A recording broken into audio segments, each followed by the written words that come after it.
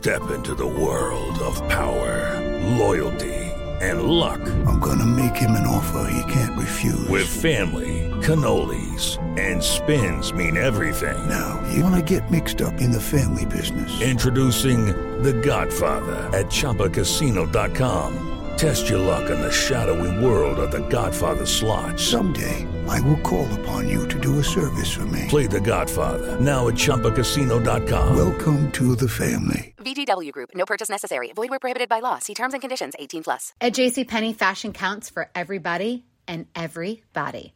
The weather is getting warmer and it's time to swap my winter layers for fun, vibrant, and cool clothing. With so many fun things happening this spring, like Mother's Day and the Wind Down Tour, it's hard to find great looking clothes that fit you just right.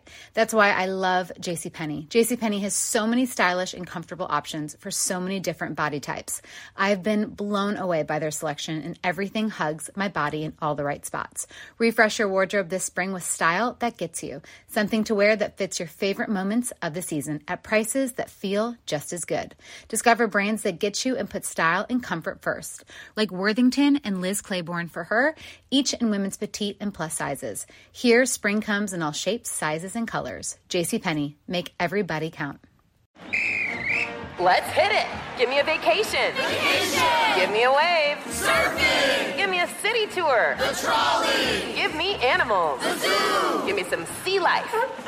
Give me museums. Balboa Park. Give me a woo. Roller coaster.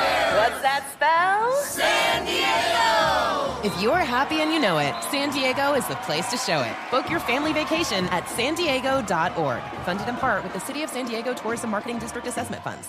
Welcome to Worst Year Ever, a production of iHeartRadio. Welcome to the worst year ever. We'll get through it together or not. Everything's so dumb, dumb, dumb, da-dum, dum, da-dum, dum, da-dum, dum, dum, da-dum, everything. Oh, Daniel boy, the pipes are calling. From glen to glen and down the mountainside. Is this how we're starting the show today? Better be. This is how we're starting the show. Welcome to the worst year ever. I'm Robert Evans, and that was Oh Daniel Boy, a song I sang for our audio engineer, Daniel.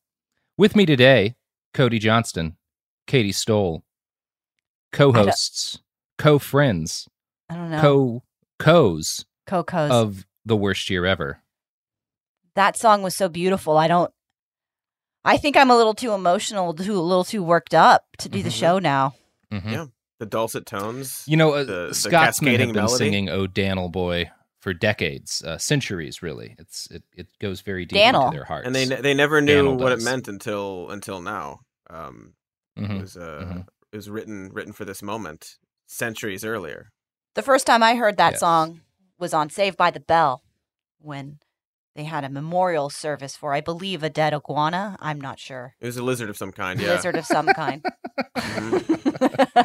R.I.P. Screech. It was Screech who died, right? He did die. Yeah, he did. I shouldn't have laughed. That's actually a very sad. It is sad. It's a real It bummer. is sad. It seems like he had a rough go of it. Anyway, welcome to the worst Saved year ever. by the bell. Right, the worst year ever. Right. Yeah. So today we're going to talk about Joe Biden. We're going to talk about when you wake up in the morning and your alarm gives out a warning. Okay. You get to the corner just in time to see the bus fly by. All right, sorry, go ahead. Keep Okay. No, I lost it. It's fine. We're going to talk about Joe Biden and ICE because there's been a lot of chat about Joe Biden and ICE. And I think just to contextualize things, before while he was running for president, one of the big things that made all of the liberals angry during the Trump administration was, and rightly so, was Trump's horrific policies towards immigration, towards particularly non-white immigrants, the separations of families, the kids in cages. And of course, some people throughout this period did point out that while there were aspects of that were significantly escalated by the Trump administration, including like the zero tolerance policy that led to the family separations. And the actual family separation aspect of it. Yeah. that had also happened to a lesser degree in the Obama administration, and deportations had happened to a much higher degree during the Obama administration. Trump did not deport more people than Obama. Now, there were other factors at work, including the fact that the number of people coming into the country dropped over the course of the Obama administration. Was and lower number of during terms Trump's also. But, yeah, number of terms also. But Obama still deported a shitload of people and did separate families. So there were, even though they did stop that at a certain point when there was pushback, there was still a lot of people being like, well, you guys really think Joe Biden's going to do anything to help help immigrants, going to improve the situation in any way? And obviously, since now he's been in office for, I don't know, like a month or so, we have some information about how things are proceeding. Now, if you're someone who consumes most of their news from Twitter, particularly left-leaning Twitter, the overwhelming thing I'm seeing is Biden is doing basically the same thing. He's no better. They're putting kids in cages still. I don't think that's entirely accurate from my research, although there are some really solid criticisms of what he's done and some aspects of what he's doing that have where he has not met his promises. But the whole situation is pretty complex. So we figured we'd take an episode to talk about what is actually going on with Joseph Robinette Biden and our good friends at ICE, friends of the pods, the American Gestapo. Yeah. Yeah, I think this is really important because there's a lot of different information floating around and confusion about what it is that is happening and what is not happening. Yeah, and I guess let's start with the new immigrant facility for children. There was a Washington Post article that dropped on just February 22nd with the title "First Migrant Facility for Children Opens Under Biden." Katie, did you have something you wanted to get into on that? Yeah. So that headline's slightly misleading in that it is not a brand new facility. This facility, Carrizo Springs, was actually a facility that had been open for exactly 1 month under Trump back in summer 2019, but had been shut down pretty quickly over big outcry and protests. But yeah, now it is being reactivated to hold up to 700 children ages between the ages of 13 and 17. This is an influx facility. It is not one of the permanent centers that we've seen. It's also not under ICE's jurisdiction. This is under the BCFS. I'm going to talk about that in just 1 second. Yeah, we sure will. Yeah. We sure Buckfuss, we'll call them. We'll call them Buckfuss. Buckfuss. The justification for this is that, the current centers where, children are being held are at overcapacity because of coronavirus. You need to separate people. They also don't want children to be long-term in detention centers that are not made for them. There also has been an uptick in immigration, people coming to the United States during coronavirus. So these are the different justifications given. That said, it's the optics of reopening one of the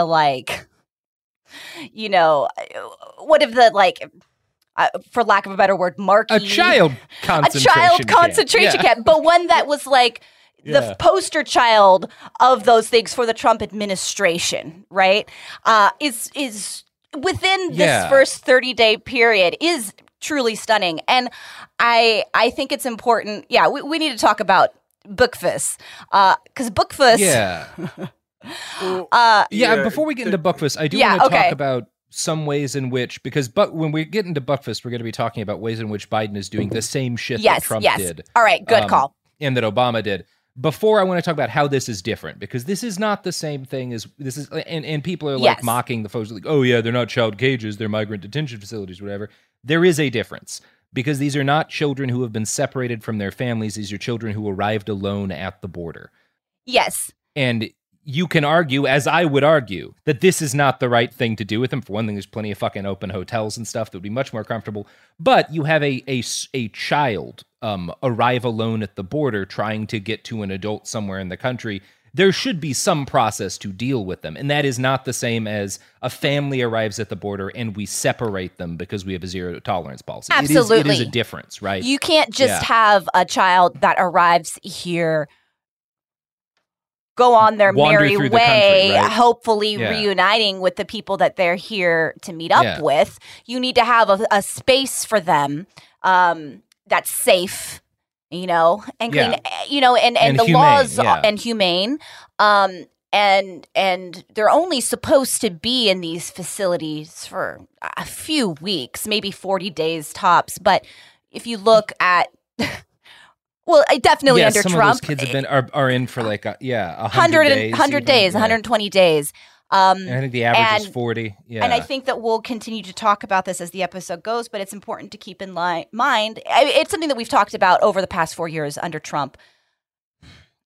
Children hoping to be reunited with somebody here in the States, that puts a lot of pressure on the people that they're hoping to meet if they are undocumented under coming to, coordinate through ICE, or this isn't ICE, but, it puts a lot of pressure on them, and they have not always felt safe. There's certain things that we don't necessarily think about.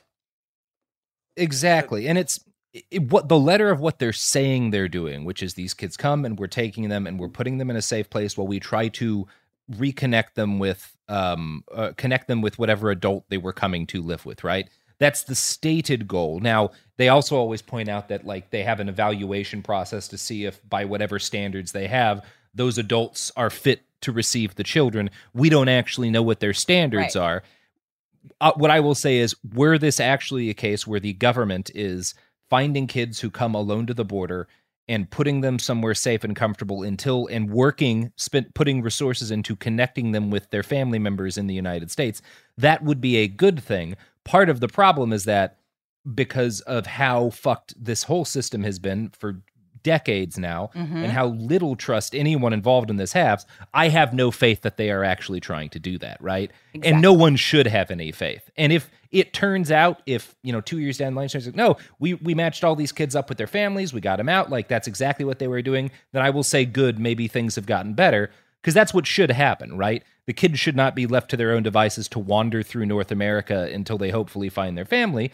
They should be given food and resources and medical care, and ideally even schooling until they are matched with whatever family member they were coming here for. That's the humane thing to do. Foster care, things like that. If that's necessary. Hopefully they're not there long enough, Yeah. There's also, it's the kind of thing also that I feel like it's a little frustrating because obviously there's and we mentioned this, over the years of the Trump administration, that the overtly performatively cruel acts of literally separating these children from their parents and families and doing these facilities. I do find it hard to believe that if Trump did exactly this, then people wouldn't also have a problem with it. Yeah. Absolutely. There's a double standard that's really frustrating. There's a benefit of the doubt that people are very quick to give to right now because it's not Donald Trump that's doing it. Right, and even when Obama was doing it, and not doing we're going to purposely separate these people, children were detained with their parents, or family members, in detention facilities, and the conditions were horrible, great. They fought against. There's this thing called the Flores Agreement, which is basically children detained. You need to give them toothbrushes and have sanitary conditions and all these things. The Obama administration fought that because, well, technically they're with parents, so that agreement doesn't apply to this situation. There's just a lot of scenarios and things like that where without Trump, this all seems very rosy for people. Yes. And it's not. And it's not. I think that brings us to BCFS, because part of why I don't think we can trust that the stuff they're saying is reasonable on paper, the stuff that the Washington Post quotes the people here are saying is reasonable on paper. When you learn about BCFS Health and Human Services, which is the contractor operating this facility, it is harder to have any sort of good faith that that this will be a humane solution. Because also, just because of what it is at its core. Like, this is the industry. It's an industry. And if you're in the industry of making containers to keep people temporarily who are, quote, like, here illegally and things like that, you're going to have the result of which Katie will get into. It's a core problem that emanates all of this. I'm sure you guys all have information and stuff to add to BCFS.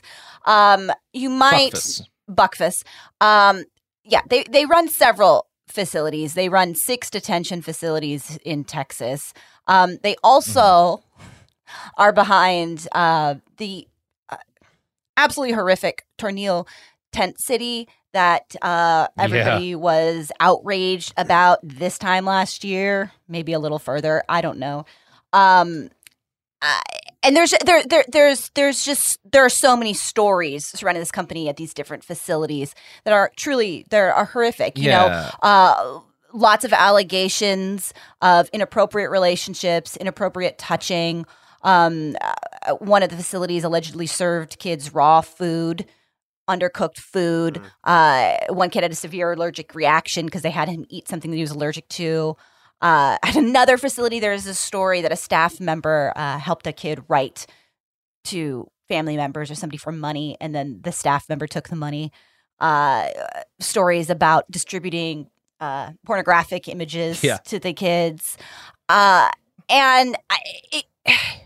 These are the people that they're choosing to have run this camp. Now, but because it's for profit, and so both you're going to cut costs as much as you can in the things that are meant to keep the children healthy and safe. You're also going to cut costs as much as possible on the people who work there, which means maybe you're not going to make sure that pedophiles or stuff aren't getting these jobs, you know?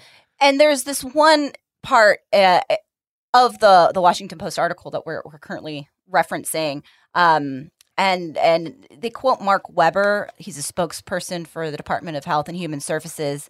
And in the article, there's this little part where I'll just read from it. Weber said the facilities received a bad rap under the Trump administration because many people associated with the detention centers run by Immigration and Customs Enforcement. But the children always received good care, and that never wavered between administrations. We know that that's not true. We know that the children didn't receive good care. Yeah. How am I supposed to trust you? Like, you're not even acknowledging the fact that they've received appalling care, and we all know it. That really jumped out at me when I was reading this. I don't know if you guys had that same experience. Yeah, no, I did. And it comes back to this problem of all we did was change the people at the top and change the messaging, right? The messaging is no longer fuck you because you came here not through a legal route and also you're not white. Now the message is, well, we have to try to reunite these kids with their families, and this is the only place we can put them. And that's more reasonable messaging, but it's the same people and the same companies, and they still don't give a shit. Yeah. It's still this, like, and it's not a for-profit prison, it's a non-profit, but it's still a non-profit that runs, like, large detention They're still making centers, money. and like it's at the core of what they're doing. It's this thing where, like, yes, the basic job needs to be done, in that when children arrive alone at the border and they're trying to get to, I don't know, Michigan or something where they have family, they need to be kept safe and healthy, and aided in getting there, because it shouldn't be up to them to wander alone across the United States. They're children. And they probably need healthcare, because that's often something that happens by the time you've gotten across the border, because it's dangerous. The problem is that the system that is now that we're trusting to take care of these kids is the same system that clearly is indifferent to their survival. And that system needed to be burnt to the ground and rebuilt with completely different people and completely different goals for me to have any trust in it. And I just don't, you know? Yeah. Yeah. And it just feels demoralizing within a month of his inauguration. A very clear campaign promise, a very clear expectation from us, the people that voted from him. And you're right. Something needs to happen with these children. There are other options. And it just, again, I come back to the optics is breathtaking of choosing this facility of all the places, you know, these people of all the people. Yeah. It's one of those things that makes me think, well, fuck it. If the alternative is these people taking care of them, maybe they're fucking better off wandering alone across North America until they reach their family. At least they won't be trapped in with these motherfuckers. Yeah. But there are basketball courts on the facility, guys. That's cool. I mean, that's good. The facilities do look. You look at El Tornillo, which is like the thing that everyone operated by the same company that everybody got angry at, which was this horrible tent city where like kids were kept in 110 plus degree temperatures in these tents and were basically like camping in extreme weather conditions with adults who could not have given less of a shit about them. Now, like these are trailers, but they're clearly like facilities that have insulation and presumably air conditioning and heating, and that's better. And this is part of what's frustrating is that like I can look at everything Biden's done on immigration so far, and it is better. It is an improvement, but it is not the problems that allowed things to get so outlandishly bad under the Trump administration are not being fixed, and they never will be. They will be temporarily mitigated until another Republican comes in and turns things up again. Right. And that's it's because I mean that's the whole pitch, right? It's not Build Back Better. But Biden's better. But Biden's better. So it's okay. And when but he won't be president in 4 more years, probably. Exactly. Yeah. Who knows? But like, there's also frustration just in like because there's going to be this sort of because like Katie, you're talking about the optics of the situation, which are obviously not good. And so you're obviously going to have like a knee-jerk reaction of like you said no kids in cages, here are the kids in cages. It's like it's not the same thing because this is like actual like putting kids in a place, but like it's the messaging of the $2,000 checks and now it's actually 14 and that's what we always meant and it's 3 or 4 months later after the original one went, so like maybe there's actually like a separation of time that makes them separate payments anyway, but regardless of that, it's like what do you expect? What kind of reaction do you expect when you have this? And so when this happens and there's an article like, well, yeah, there's a new migrant children facility, you're going to have this knee-jerk reaction of that seems like also bad. And then you're going to have people who use that to be like, actually, it's good. Because you're overreacting and not acknowledging that it's slightly better than before because you're not doing that. That means that this is actually good. And then you get people like throwing their hands up in the air. It could be slightly better than it was before and still bad. Right. And like the result is just like, well, then what's your idea? What do you do? And it's just throwing your hands up in the air. And then you have people like the Daily fucking Wire or like right-wing media who are doing the same thing, but for the wrong reasons. You have people, you have them being like, oh, you said no kids in cages. Now here they are. And they're doing it because they didn't give a shit. And they're just trying to like own the libs as opposed to like giving a shit. I don't know. The whole thing is just very frustrating and like talking about it in a public forum is fucking useless. And I don't know why anyone bothers. Yeah. Yeah. And it's, part of the problem is that all of this shit, and by this shit, I mean, are securing the border stuff. All of the people whose job it is to police the border and the people who come through are again, the same. And also, many of them are monsters because monsters are attracted to that job because you get to do violence to people with no power. And those people are angry because Biden has pushed back and has restricted some of the things that they wanted to do, that some of the hurting people that they were able to do under Trump. They get to hurt people less and they're angry, which is leading to them doing like, I'm going to read a quote from an article I read in the Philadelphia Inquirer about something that happened not long after Biden took office. More than 100 U.S. asylum seekers from strife-torn Haiti suddenly deported across the U.S. border into the dangerous, crime-ridden Mexican city of Juarez, including mothers who had no diapers for their babies and kids with no shoes on their feet. Nobody was at the bridge to receive them, said Tanya Guerrero, an immigration attorney from El Paso who witnessed the midwinter dumping and described it to the Miami Herald. They were just dropped there. And again, this happened about 2 weeks into Biden's presidency. And this happened after he had paused deportations, which was blocked by a federal judge, and we'll talk for that a bit more. But like the reason like this, it was so cruel, the cruelty is still the point for the people who are actually dealing with this on a daily basis.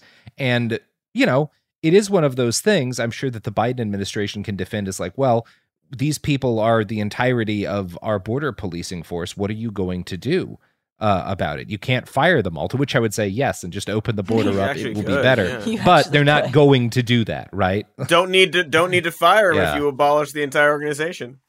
Don't need to worry about securing the border if there is no border. Food for thought. We have to take a real quick ad break. Speaking of borders, there's no borders in our hearts between the different products and services that support this podcast. With the Lucky Land Slots, you can get lucky just about anywhere. This is your captain speaking. We've got clear runway and the weather's fine, but we're just going to circle up here a while and get lucky. No, nothing like that. It's just these cash prizes add up quick. So I suggest you sit back, keep your tray table upright, and start getting lucky. Play for free at LuckyLandSlots.com. Are you feeling lucky? No purchase necessary. Void where prohibited by law. 18+ terms and conditions apply. See website for details. Like many of us, you might think identity theft will never happen to you. But consider this. There's a new identity theft victim every 3 seconds in the U.S. That's over 15 million people by the end of this year, equal to the populations of New York, Los Angeles, and Chicago combined. Even worse, identity theft victims often don't even know they're victims. That's why LifeLock Identity Theft Protection alerts you to identity threats, even the ones that don't show up on a credit report, like data breaches, fraudulent bank transactions, loan and credit card applications, and crimes committed in your name. If your identity is stolen, your own dedicated LifeLock U.S.-based restoration specialist will work to fix it. LifeLock protects you in ways that you simply can't on your own. Join now and save up to 25% your first year at LifeLock.com/news. That's LifeLock.com/news to save up to 25%. Identity theft protection starts here. Hi, I'm Cindy Crawford, and I'm the founder of Meaningful Beauty. Well, I don't know about you, but, I never liked being told, oh, wow, you look so good for your age. Why even bother saying that? Why don't you just say you look great at any age, every age? That's what Meaningful Beauty is all about. We create products that make you feel confident in your skin at the age you are now. Meaningful Beauty. Beautiful skin at every age. Learn more at meaningfulbeauty.com. And Welcome to the worst year ever. We'll get through it together or not. Everything's so dumb. Oh, we're back. Oh, we are back. Oh my God, we're so fucking back. God damn it, so we're back. Good to be back. I fucking love this. Ah! Fucking love it. What were we talking about? You know what? Fuck yeah. I'm sorry. I shouldn't talk about. I shouldn't. Anyway. No. Powerfully erotic. Coming back Ads? from a break. Thank you all for Yes. that moment. Every time. It's never not. It's never not. It's never not. Let's stew in it. I think Stew it in was that. Plato who said that the most powerful aphrodisiac was finishing an ad break. Coming back for your more podcast. By Plato, That's you why mean it's called coming, Cody. Oh. Exactly. That's the root of that word, the Greek. Yeah. Okay. All right, where were we? What were we talking about? It doesn't matter. The waking, constant, unending nightmare that is the United States border and the law enforcement agencies who patrol it. Okay, but what if it's fine? Light topic. What if it's fine? Everything about that? It's fine. Yeah. I haven't thought about that, but I know a lot of people would prefer to think like that. What if it's fine?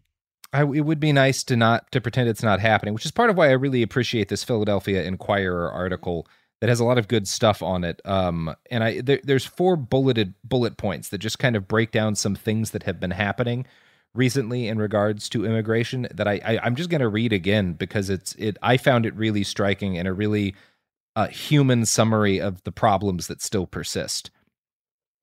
The recent dumping of Haitian asylum seekers in Mexico comes amid what officials and immigration observers had been reporting as a huge spike in deportations to the Caribbean island, which has been plagued by political violence and retribution amid a Trump-style constitutional crisis surrounding its current president in the days since Biden took office. As many as 2 flights a day filled with rejected asylum seekers, many booted under an executive order aimed to spread the slow of COVID-19, had been arriving in Haiti, compared to just 2 every month a year ago. In El Paso, ICE moved hastily in late January to deport a Mexican native, identified only by her first name of Rosa, who had been a witness to 2019's horrific Walmart shooting by a Trump aficionado who targeted Latinos and killed 22 people. The woman had been expected to testify at his trial. Advocates, including a Texas congresswoman, are now fighting for the return of Rosa, who'd been pulled over for a broken taillight, as she told the Texas Tribune from her unfamiliar new home in Mexico that, quote, "Sometimes you feel hopeless, and right now I am in that kind of state."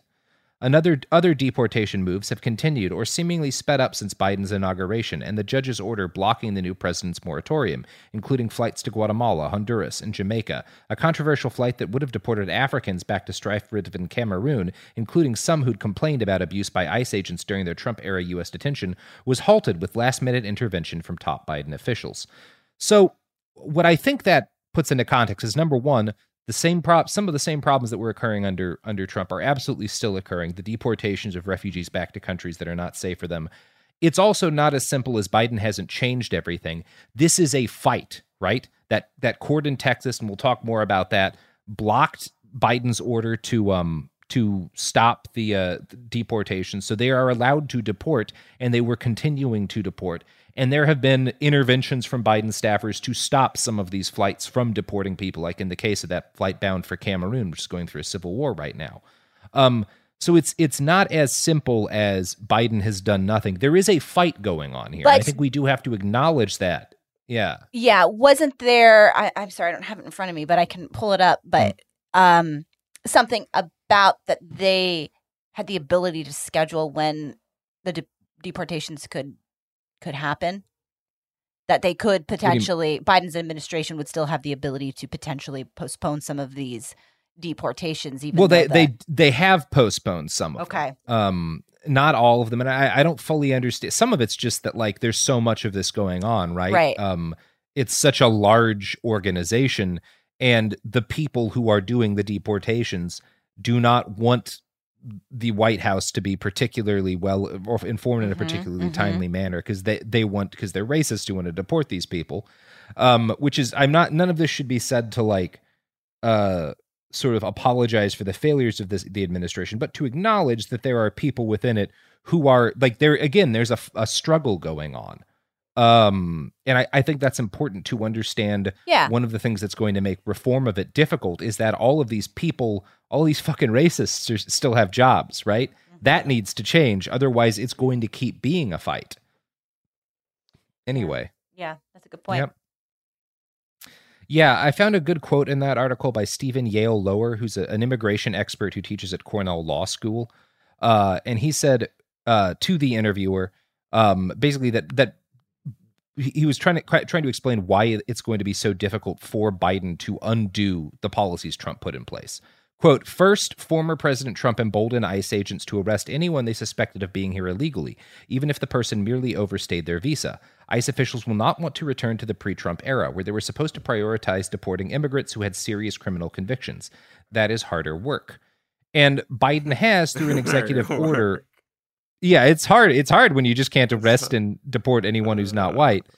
Biden did put out an executive order pausing or like directing them to focus on people who presented some sort of a threat, like, someone who's got a conviction for child molestation or whatever.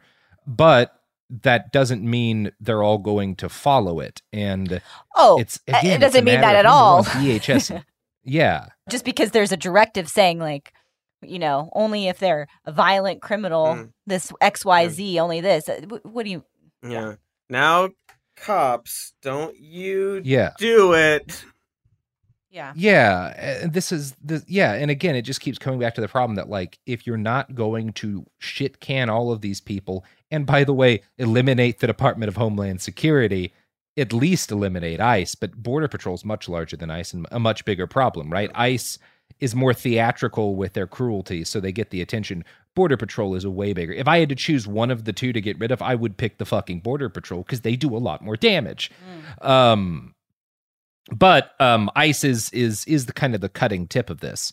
And one of the things that has made it more difficult for the new administration to change things is that in like days before Biden was inaugurated, Trump's head of ICE signed a labor agreement with the union that represents ICE officers.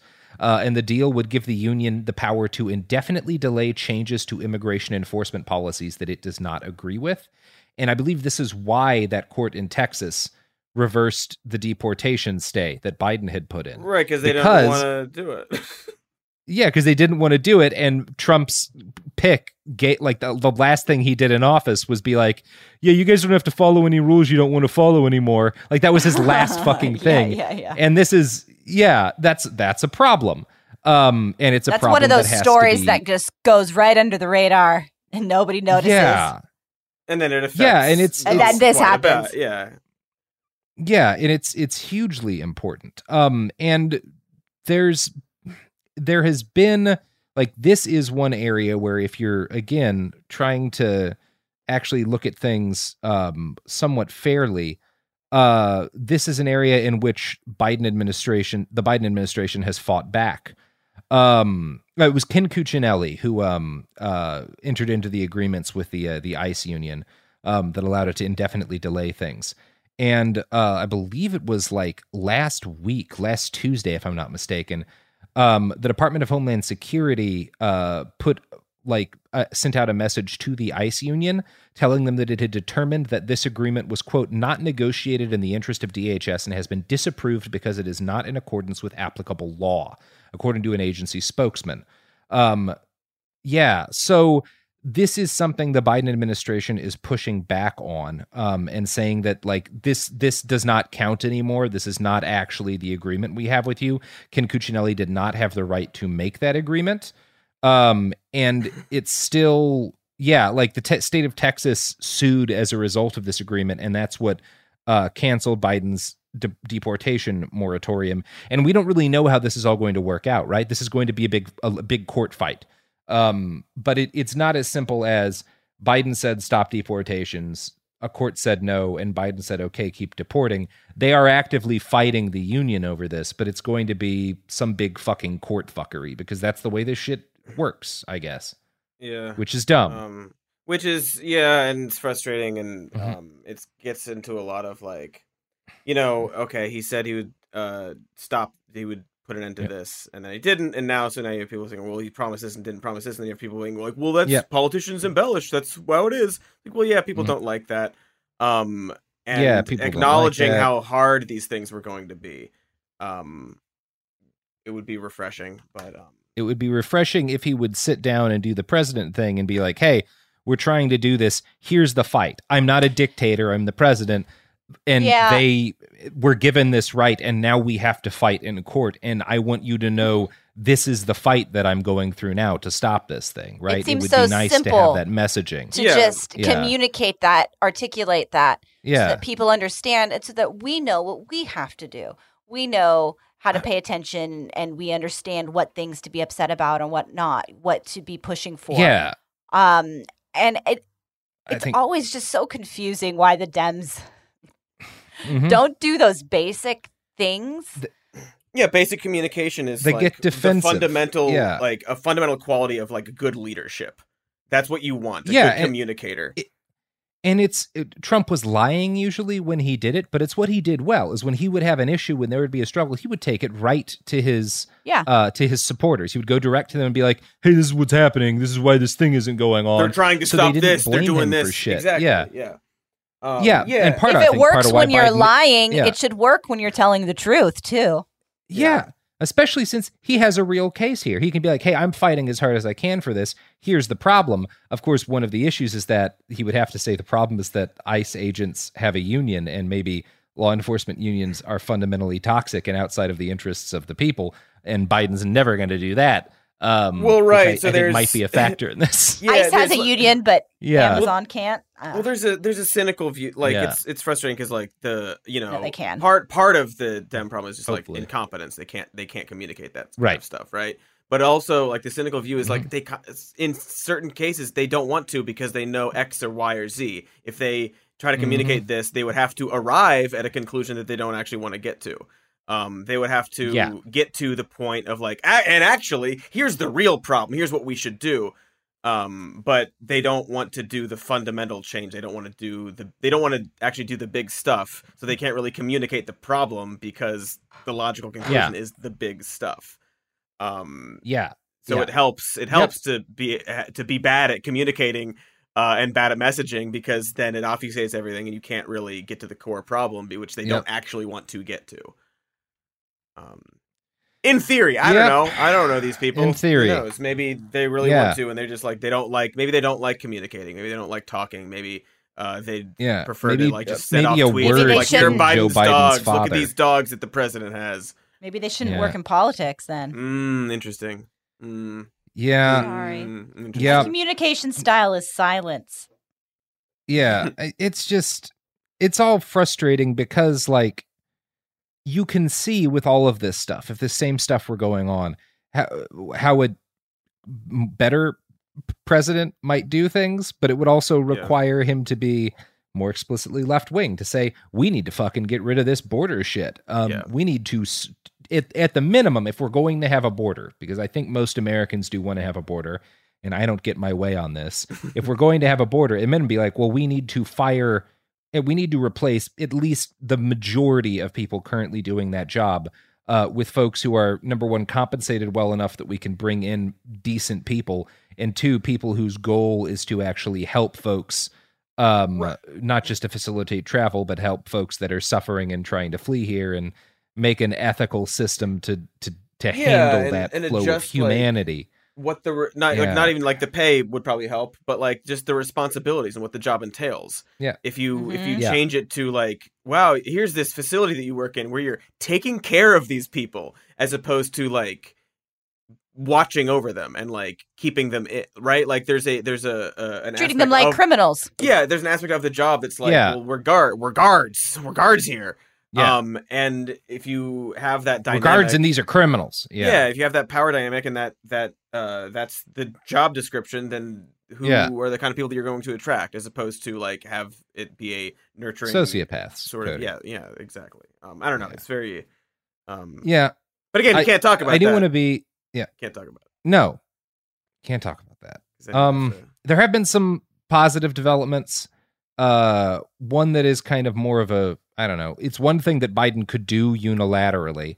It's not a big deal compared to the other stuff, but he's directed, Homeland Security officials have been directed to stop using the words like alien and illegal alien in communications with the public and within the agency. That sounds like to refer to people who are not U.S. citizens. It's not nothing. It's not a huge deal, I guess, in the grand scheme of things. I don't know. Maybe it'll prove to be. I'm not going to say it's nothing to change that messaging. Yeah, that's not stuff like that always makes me think the two things, right? Where it's like, well, that's good because language does matter. Yeah, it does. It matters, and like it leads to the way you talk about things and communicate things. It does influence people and lead. You know, they're like we talked about dehumanizing language. That has a path. There's a end goal with that kind of language. Mm-hmm. Yeah. There like we know that, and so adjusting that language could help. But also part of it, my other reaction is like, so you're just changing the way you talk about the shitty thing that you're doing to make it seem better. Yeah. What makes the most tangible impact on somebody's life right now in this crisis moment? You're just telling me something that's. I mean, like, yeah, sure, let's do that, but also what? I don't at all disagree with you, and I find this frustrating too, and I found myself having difficulty, like, even bringing it up, but also, we all complained, and I think rightfully so, about the ways in which the last administration used language to dehumanize these people. Yeah. So I do think if we're actually going to be fair, we have to point out it's positive that this has been reversed. It's not enough. Exactly. It doesn't it's mean that things are going. Language is good. It's just a thing that happened that isn't bad. It's a thing that happened that isn't bad, and it's the kind of thing that like. Okay, that's good. Rehumanizing language is good. Humanization of human beings is good.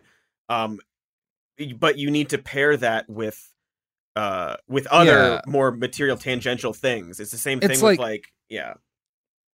It's like if your dog got into the garbage and ate an entire rancid chicken carcass, and then for 3 hours while you were away, vomited and shat all over 4 different rooms of your house. And also your cat. Are you talking about my evening last night? I am, Katie. And also your cat missed this knocked before a cup we started of coffee recording. over and spilled a small amount of coffee on the ground. And you start by cleaning up the coffee. And it's good. You needed to get that coffee off of your floor. Yeah. But you still have 3 rooms that are completely coated in dog shit. And that is that's going to take you a lot longer to handle. Multi-pronged effort is required there. Yeah. Speaking of coffee, maybe there's a commercial for coffee coming up. I don't know. You know what coffee doesn't taste like dog shit? Whatever coffee this coffee. Welcome to the worst year ever. We'll get through it together or not. Hi, I'm Cindy Crawford, and I'm the founder of Meaningful Beauty. Well, I don't know about you, but I never liked being told, oh, wow, you look so good for your age. Why even bother saying that? Why don't you just say you look great at any age, every age? That's what Meaningful Beauty is all about. We create products that make you feel confident in your skin at the age you are now. Meaningful Beauty. Beautiful skin at every age. Learn more at meaningfulbeauty.com. Mother's Day is coming, and Mom doesn't want flowers. She wants a cocktail. Here's a hint. Get Mom Bartesian. It's the countertop cocktail maker that creates your choice of over 60 premium cocktails in less than 30 seconds, each at the touch of a button. Flowers die. Happy Hour comes back every day. So get Mom the machine that makes amazing cocktails with real fruit juices and craft bitters. Best of all, get $50 off a Bartesian premium cocktail maker with the purchase of 1 pack of cocktail capsules. So, instead of getting Mom a reason to fill a flower vase with water, get Mom the easiest, fastest way to fill her glass with the floral notes of gin. The best cocktails are premium cocktails, and the best day to get it for Mom is Mother's Day, because you can get $50 off now for a limited time. Visit BARTESIAN.com/mother to get the best premium cocktail maker for Mom at the best price for you. Bartesian, premium cocktails on demand. Had enough of those supplements that leave you feeling nothing? Symbiotica is your solution to great-tasting, all-natural supplements that actually work. Crafted with premium plant-based ingredients, their products have no seed oils, fillers, or artificial nonsense. It's just pure goodness in every pouch. Try them out and actually feel the difference today. Visit Symbiotica.com and use code IHEART for 15% off plus free shipping on your subscription order. Again, that's 15% off plus free shipping on your subscription order. Go to Symbiotica.com. That's CYMBIOTIKA.com. Everything is so dumb, dumb, dumb, dumb, dumb. We are back. are. The last thing I had to talk about before we move on to whatever's next is a thing that is more concrete and positive as a result of the immigration changes. And I'm gonna quote from an article by KQED, which I believe is a local California news station. For 6 years, Armin Daroui has been trying to bring his elderly father to live with him in California. But Daroui's 82-year-old dad is in Iran, and the Trump administration's travel ban created an obstacle the family struggled to surmount, despite hiring lawyers, applying for a waiver, and persistently writing to U.S. officials. Too much time, too much emotion, and we do not have our dad here yet, said Daroui, 42, a naturalized U.S. citizen who is an anesthesiologist living in the Central Valley of Visalia. It has been a rough 6 years for us. Now that President Biden has revoked the travel restrictions for people from 13 Muslim-majority and African nations, Daroui and others feel hopeful that they'll finally be able to reunite with relatives from those countries. And so that's good. That's a significant change. Now, obviously, just from this story, you know this guy and his family have a significant amount of financial privilege, right? He's a fucking anesthesiologist. You don't make nothing doing that. They have the money for the lawyers and stuff. But it's still a situation where there are thousands, probably tens of thousands of families who will be able to get reconnected to their family members as a result of this. Someone we've talked about on the show a couple of times, a journalist I follow who's done some great coverage in Lebanon, Salome Anderson. Her husband is a Lebanese man, and after Biden took office, he was able to finally enter the United States to be with her for the first time since they got married. That's good. That's good. I don't have a whole lot else to say on it other than like this is a meaningful. The reversal of that Muslim ban is a meaningful positive step. Yeah. It's not all dog shit and dog puke. It's not all dog shit and dog puke. Some of it is just a spilled coffee. Yeah, some of it's a dog kissing your face, and the dog recently threw up, and he gives you pink eye. Exactly. Yeah, and he gives Dogs you pink can eye. give you pink eye. Watch that. Watch out for that. There's a bigger deal. I don't know if it's a bigger deal in terms of numbers, but a deal that is helping people who do not have as much financial privilege for sure. Was one of Biden's first executive orders was to allow as many as 125,000 yearly refugees to enter the United States. We took in 15,000 last year. That's significant. That's a big deal. That's a big improvement. That's a lot of people helped. And those are people who are very desperate. And that's a good thing. Now, one of the things that's unsettling about that is that of all of his first month executive orders, his plan to allow more refugees to enter the United States was the only one that was opposed by a plurality of voters, according to a Morning Consult survey. So that's not. It's great that he did that. It's not great that that's how a lot of Americans feel. Although Morning Consult is not the most reliable of pollsters, so I wouldn't put all of my faith in that. Kind of goes well with something that I've been thinking about. And I don't know what this looks like in terms of implementation or how we do this, but the way we think about immigration is bad. as Americans, most Americans. Like, obviously, it's tricky. You can't have everybody come as much as you want to, maybe you can. Maybe I'm missing the data there, but that's tricky. That's tough. But in general, our approach to immigration should be so much more open-minded because we need immigrants. We need them. We need them as a big part of our workforce. It's not just like the American story. We depend upon them. And I've read something recently. I've seen this talked about in a couple articles, but there are actually quite a lot of people here, immigrants here, that are very hugely helpful parts of our society that want to return home, that don't feel good here. And one of the reasons that they can't is because of our immigration system. If you go home, you can't come back and forth and stuff like that.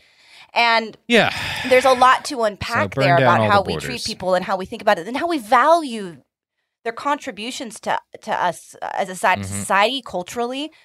And there's just this, it goes back to the use of the word alien, all of this dehumanizing.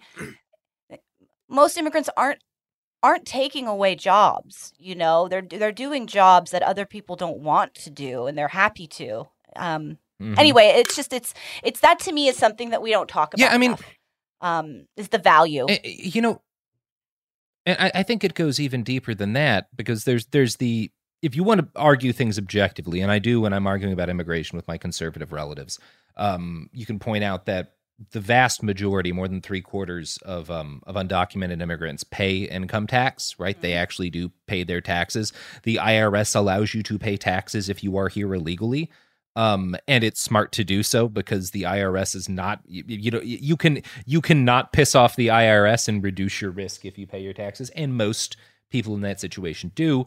And of course you can look at the evidence that people who came here from somewhere else are less likely to commit violent crimes, less likely to commit any kind of crime.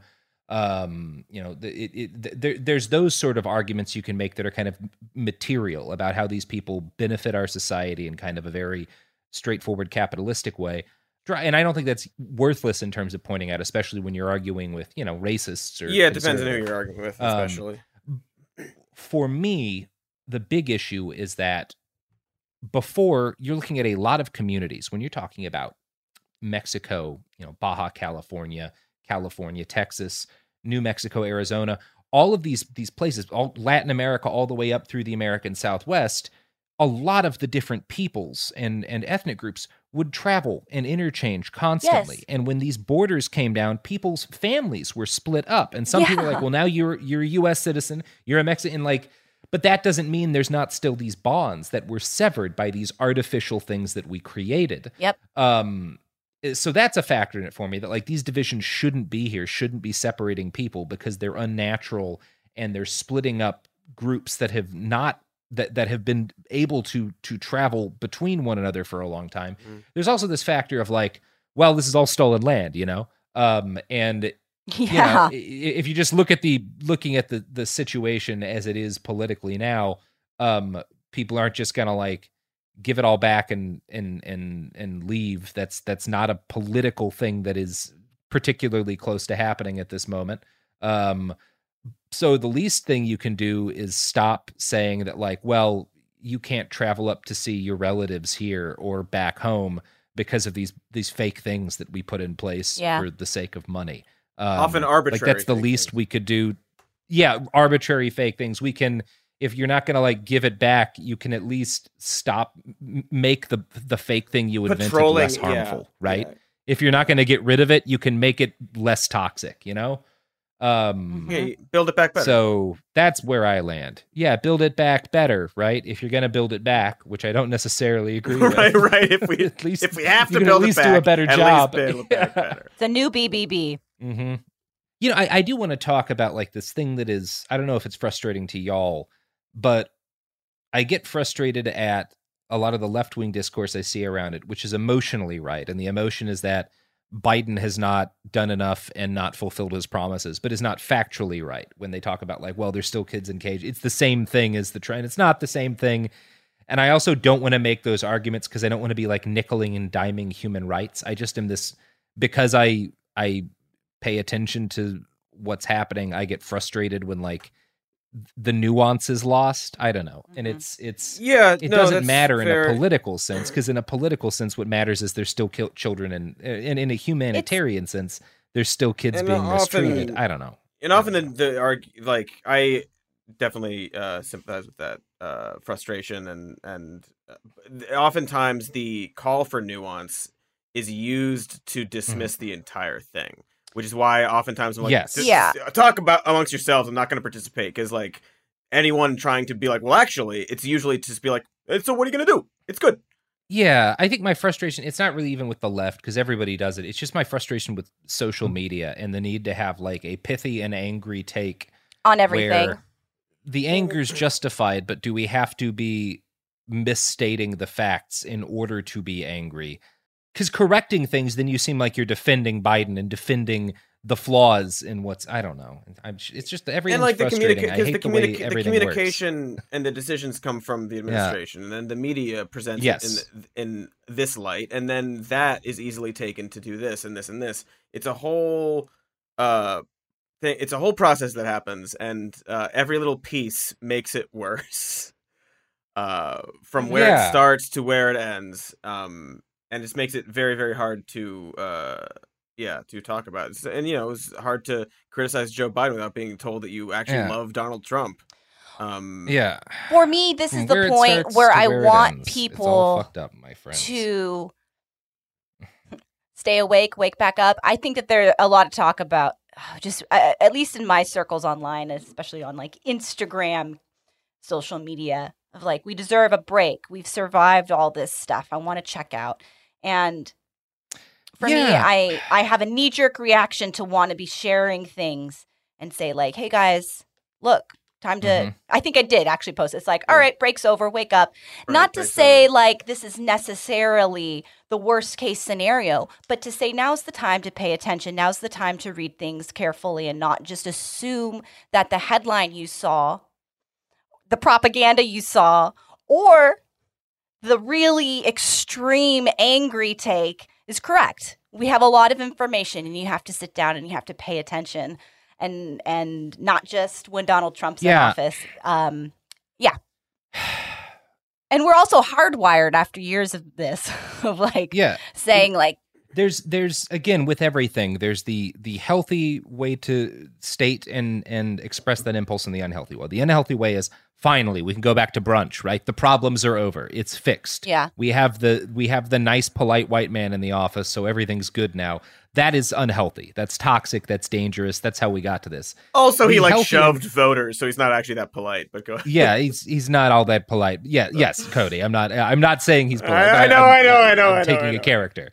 The healthy thing is to be like, I am fucking exhausted. The level of constant outrage and horror and anger at how fucked up things are and were the last 4 years is unsustainable for me as a human being. And things are still on fire, but the fire's not spreading quite as quickly right now, and I need to take a fucking break from being outraged. That's reasonable. That's perfectly healthy. And you can, and you should, and it's this kind of thing. I've been seeing it with some of the more dedicated chunks of the Portland protest movement, the people who can't keep going out, couldn't stop, like have not stopped going out, and they're right. The outrages they were angry at last summer have not abated, or at least have not abated enough. They should still be angry. But also I see these people destroying themselves. Yeah. And because you do need to take a break. You need to fucking just look like the military sends people back for leave after a deployment, right? Because people burn up and destroy themselves if they're constantly plunged into traumatic stimuli. And so it's, the thing to say is not, we don't have to worry now, but the thing you can and should say at points is like, I can't worry right now. The fight goes on. Other people need, I need to take a couple of weeks. I need to take a month, or I need to cut aspects of social media or whatever out of my diet. I'm not going to stop fighting, but like, I can't continue to expose myself directly to the outrage. I'm going to focus on this one thing that I can make an impact on. I continue to have support for people doing the other fights. This is the thing I can make a difference in. And I just can't be as plugged in right now because I need to be healthy. That's perfectly reasonable. And that will allow you to be useful for longer. Such an important part, and useful for longer, because this is lifelong work. The changes that we want there's to a lot see that's bad aren't happening. Like I get caught in this thing, or at least the beginning when Biden first got inaugurated. We're still at the beginning, but there was something in me that was like, all right, we've got 2 years to do meaningful things that to really try to maintain our edge in the Senate and the House and all this stuff. And it's like, well, the reality is it's so much bigger than that. It's so much longer. Mm-hmm. And we are all burnt out from social justice issues that are so important. Coronavirus, our stress, our anxiety, our fear right now, it's a lot. And I tweeted this the other day. It was just cheeky, but we all deserve a vacation. Everybody deserves it. Even if you don't think that you do, you were under an incredible amount of stress. That isn't to say that we all get to piss off. But you have got to listen to your body, and you have to have that perspective that we have one body and one life. There's a difference between acknowledging that you're tired and thinking that you're done. And things are exactly.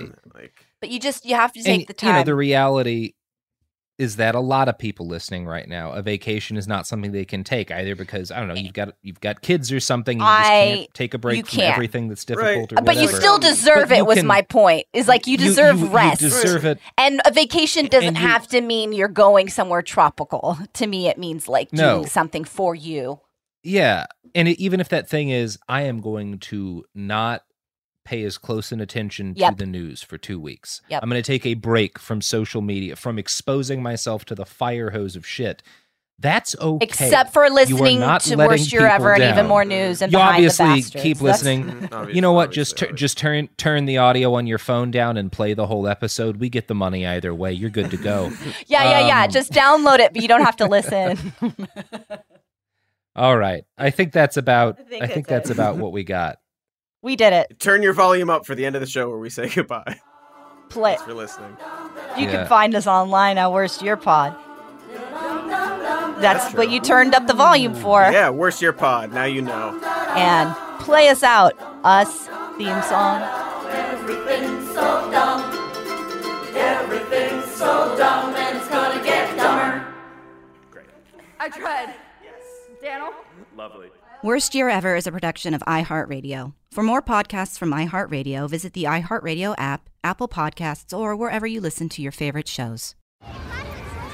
Hey guys, back at the playground again, huh? Yep. You know what this playground could use?